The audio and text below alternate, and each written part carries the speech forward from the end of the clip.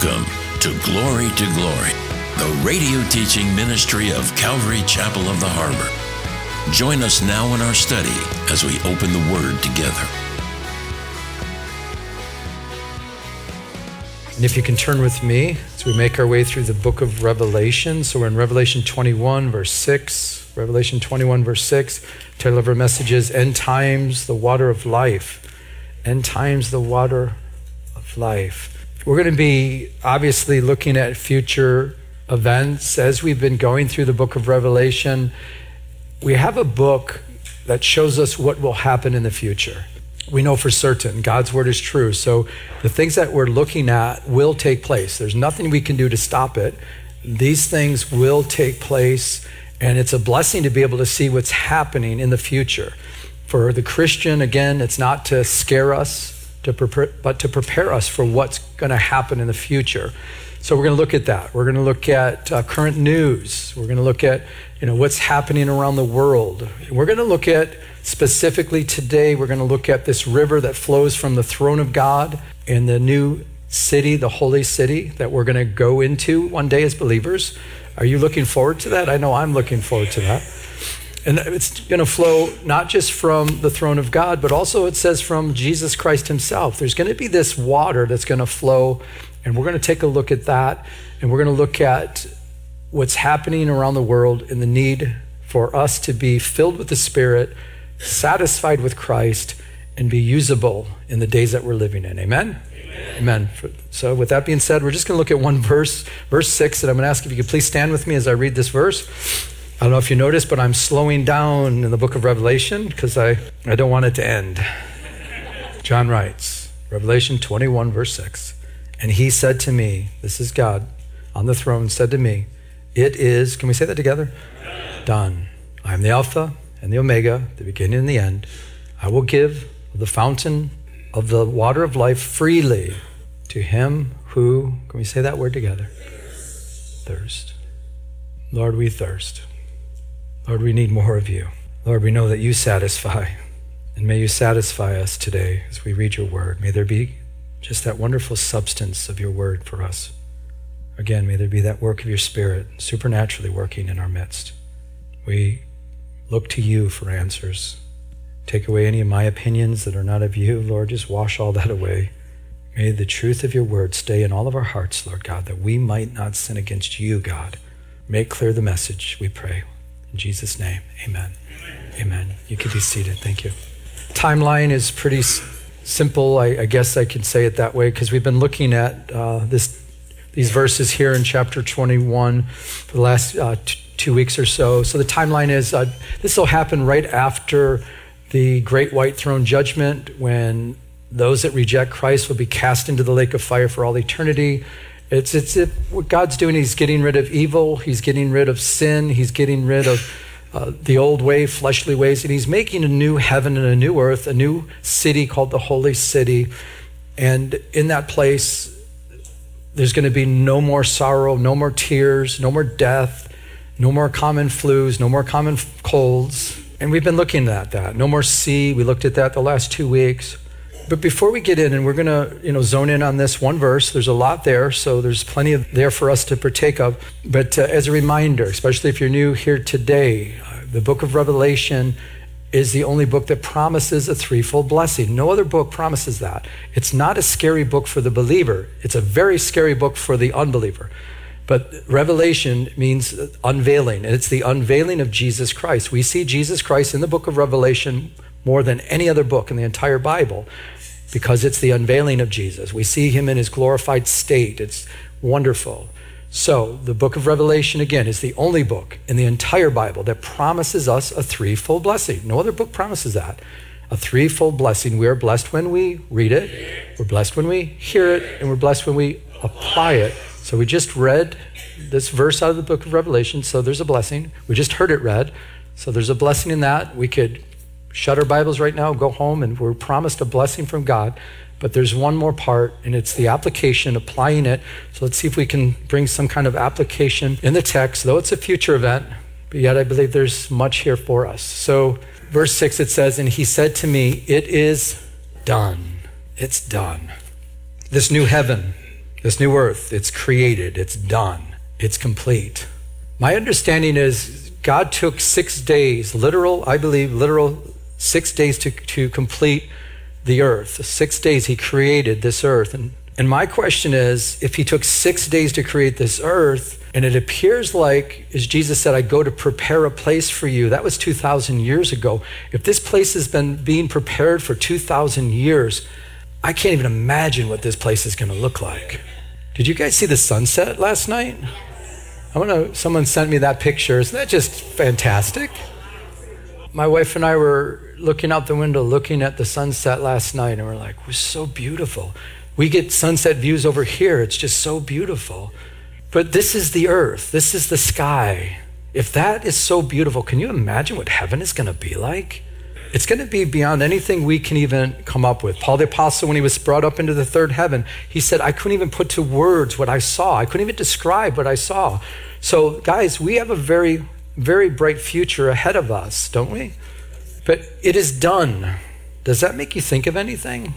Remember Jesus? Yeah, exactly, at the cross. What did Jesus say at the cross? He said, it is finished. When he was on the cross, dying for mankind, he was your sacrifice, my sacrifice, the Lamb of God that takes away the sins of the world. He said a word, so in the Greek, it's just one word. It's tetelestai. And that word tetelestai means that it's paid for, it's accomplished, it's fulfilled. And you might say, paid for what? Well, he paid the price. You see, the wages of sin is death. Jesus Christ knew no sin. He died to take away our sin. It is tetelestai. It's finished.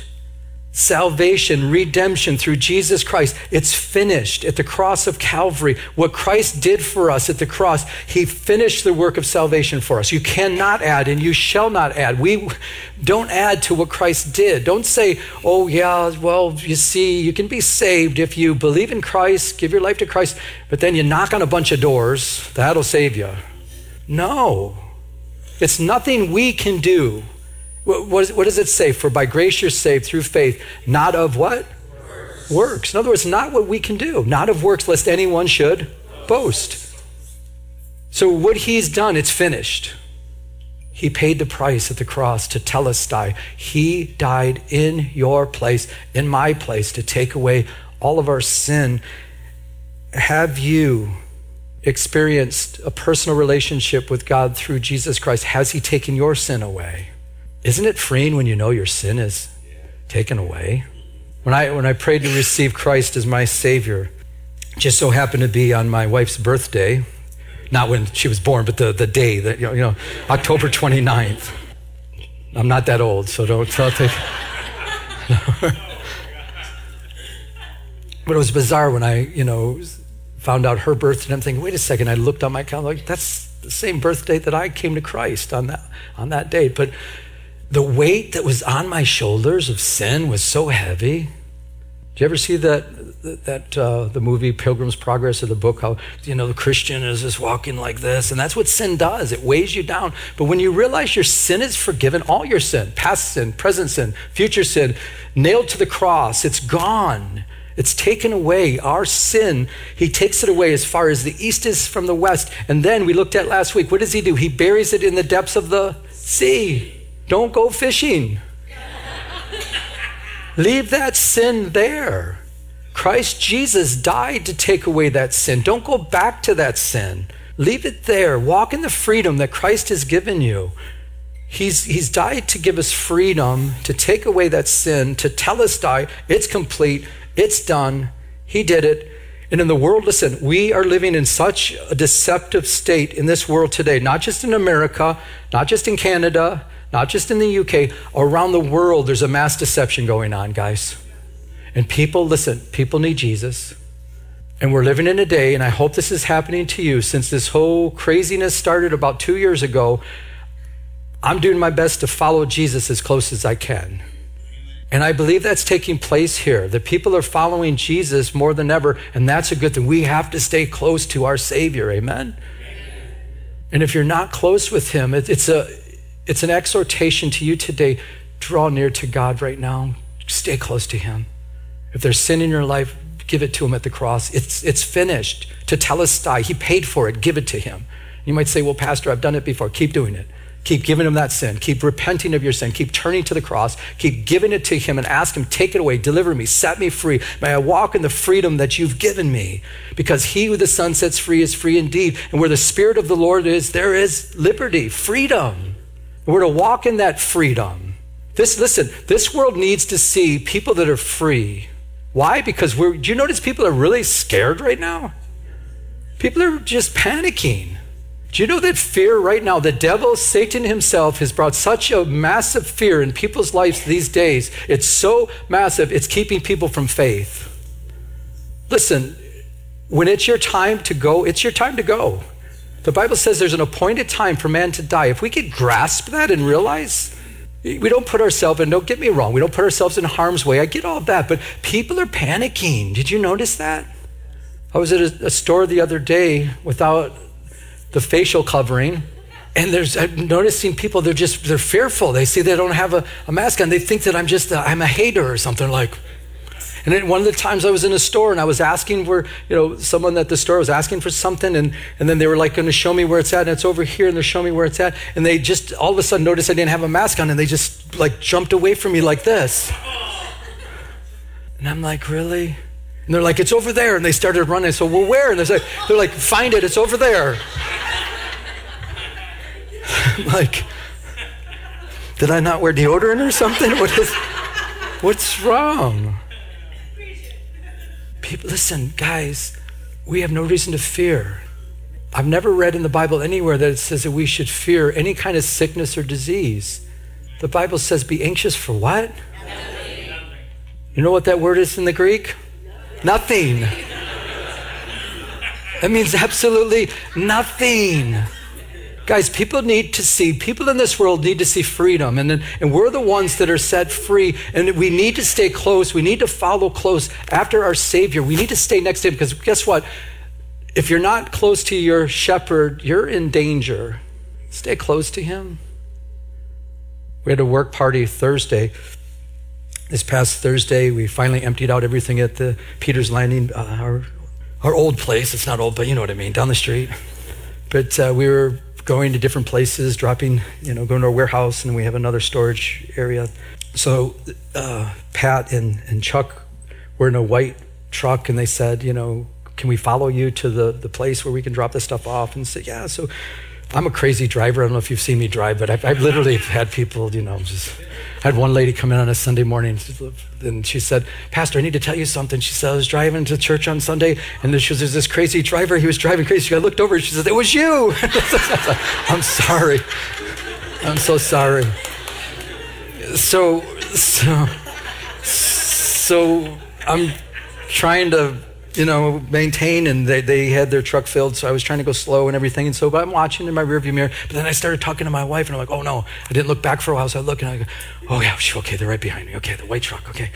So we get to Golden West there in PCH, I'm going to turn left, so I go into the left-hand lane. Well, I noticed the white truck behind me didn't go left, and it went alongside. I'm thinking, it was the wrong white truck that was following me. And so we got on the phone, and we realized, that wasn't the same white truck, and we caught up with them. They caught up with us, and we, took care of that. But I started thinking of that. I'm thinking, we could do that with Jesus. We need to stay close to him, guys. Don't be fooled. What are you following? What is your drive? I pray it's Jesus for all of us. Amen? Amen. This world needs to see something different. But back in our text, so he says, it is done. The one on the throne, I believe this is God the Father on the throne saying it is done. And John is writing this down. And then he says, I am the Alpha and the what? Omega. The beginning and the end. Basically, he's saying, I'm the A to Z. Alpha is the ancient Greek alphabet, the first letter of the ancient Greek alphabet. Omega, you guys know this, is the last letter. Basically, he's saying, I am the A to Z and everything in between. He's saying, I am the eternal one. I always existed. I will always exist. But also, I believe it's an indication that I'm the Alpha and the Omega, the beginning and the end, that he's actively involved in everything in history. He's actively involved in all of our lives as believers if we allow him to be. Oh, he's actively involved even if we don't allow him to be, but it can be painful if we're not following him closely. And he wants to be actively involved in everything that we do. He wants to be intimately involved in everything that goes on in our lives. He's the Alpha and the Omega. He's the beginning and he's the end. He's with us continually. He's omnipresent. He's all-knowing. He's all-wise. He's the one that makes us complete. We're not complete unless we're in him. But when we're in him, we need to know as believers that our completeness is in Christ. It's him. And this world needs to hear him speak. And God wants to speak through you. God wants to use you. He wants to use all of us. And there's an enemy, there's an adversary that's against us that wants to destroy you, wants to destroy me. He wants to deceive you. He wants us to waste time. Are you in tune with things in your life that are time wasters? Because there's going to be things I believe the enemy's going to put things in our lives just to waste time. The harvest is plentiful, the labors are few, there's a work that needs to be done, and God he wants to use every one of us if we make the time. I was at the prophecy conference for a little while, and Jack Hibbs spoke. This is so funny because they had their conference. Jack Hibbs had the life conference over there at his church. Then he spoke there, and then he went over to East Anaheim, and Mir Safadi was there, and so I went there for a little while, and it was just so great. But then it was so funny. Jack said something. He says, "Are you actively involved in your church?" And he said something like, just was cracking me up. He says, "Well, if you say, well, I'm going to pray about it," he says, "No, don't pray about it. Just get involved." And he says, "Did the pastor just say don't pray?" He says, "Yeah, I'm telling you, don't pray. Get involved and then pray." He says, because people can procrastinate so much. And it's true. God wants to use us. God wants to be glorified. God wants to keep us active. Listen, if you're not actively being used for Christ, then you're going to be actively being used by the devil. And sometimes you don't even know it. As much as God has a plan for you, guarantee the devil has a plan for us. The satanic realm has a plan for you. And it's not a good plan. And if he can just keep you busy, "Oh, Pastor, I don't have time. You don't know, my schedule is so busy." Excuses. What did Pastor Chuck Smith used to say? Someone that's good with excuses is typically good for nothing else. When it's important, you make time. If it's not important, you make excuses. It's getting quiet in here. It's true. It's true. Another thing, Pastor Jack Hibbs mentioned something. He says, if you weren't at church one Sunday, something like that, he says, would it affect the body? I'm thinking, thank you, Lord. I think it would affect, if I wasn't here, it might affect something. But that was a challenge to us. If you didn't show up one Sunday morning, if you didn't show up to church, is it going to affect? Is anyone even going to know it? Is it going to affect? Because what the challenge is that God wants to use you in a powerful, wonderful way. He wants to use your life regardless of what you think, what excuse you have. And God wants to impact this world, not just on Sundays, not just on Tuesday nights, not just on Thursday prayer meeting. God wants to use us daily. So let me put it to you this way. If you weren't at your workplace for one day, would it impact your workplace in a great way? I would hope so, right? And you're probably saying, Pastor, I don't go to work anymore. I'm just on my computer. It's just me and the screen. The Alpha and the Omega. If you know any Jehovah's Witnesses in your life, or if they come to you talking about their belief, first know this, it's a cult. You guys know that? They have a different Jesus. Do you guys know that? The Mormons have a different Jesus. They do not believe in the deity of Jesus Christ. That's very important for us to know, because they'll tell you, oh, I'm a Christian, but it's a different Jesus, right? So what I like to do, if you want to try, do this, Isaiah 41, bring him to Isaiah 41:4 and have him read it out loud. It says, who has performed and done it, calling the generations from the beginning. I, the Lord, am the what? First, and with me the last. I am he, the first and the last, the Alpha and Omega. And you'll ask them, who is this? Jehovah's Witness. They'll say, that's Jehovah, God the Father. I say, okay, all right, well, what about this? And read this one out loud for me, please. And they'll go there and say, listen to me, O Jacob, and Israel, my called. I am he, I am the what? The first. I am also the last. Indeed, my hand has laid the foundations of the earth, and my right hand has stretched out the heavens. When I called to them, they stand up together. You say, well, who is this? The first and the last. Who do you think this is? And they'll say, that's Jehovah, that's God. Right, okay, good. So then, if that's the case, you bring them to Revelation chapter 1, verse 8. Have them read that. It says, I am the Alpha and the Omega, the beginning and the end, says the Lord, who is, who was, who is to come, can we say that together? Almighty. And they'll say, who is that? They'll tell you that's Jehovah God. Right? It seems like it, right? Because the first and last.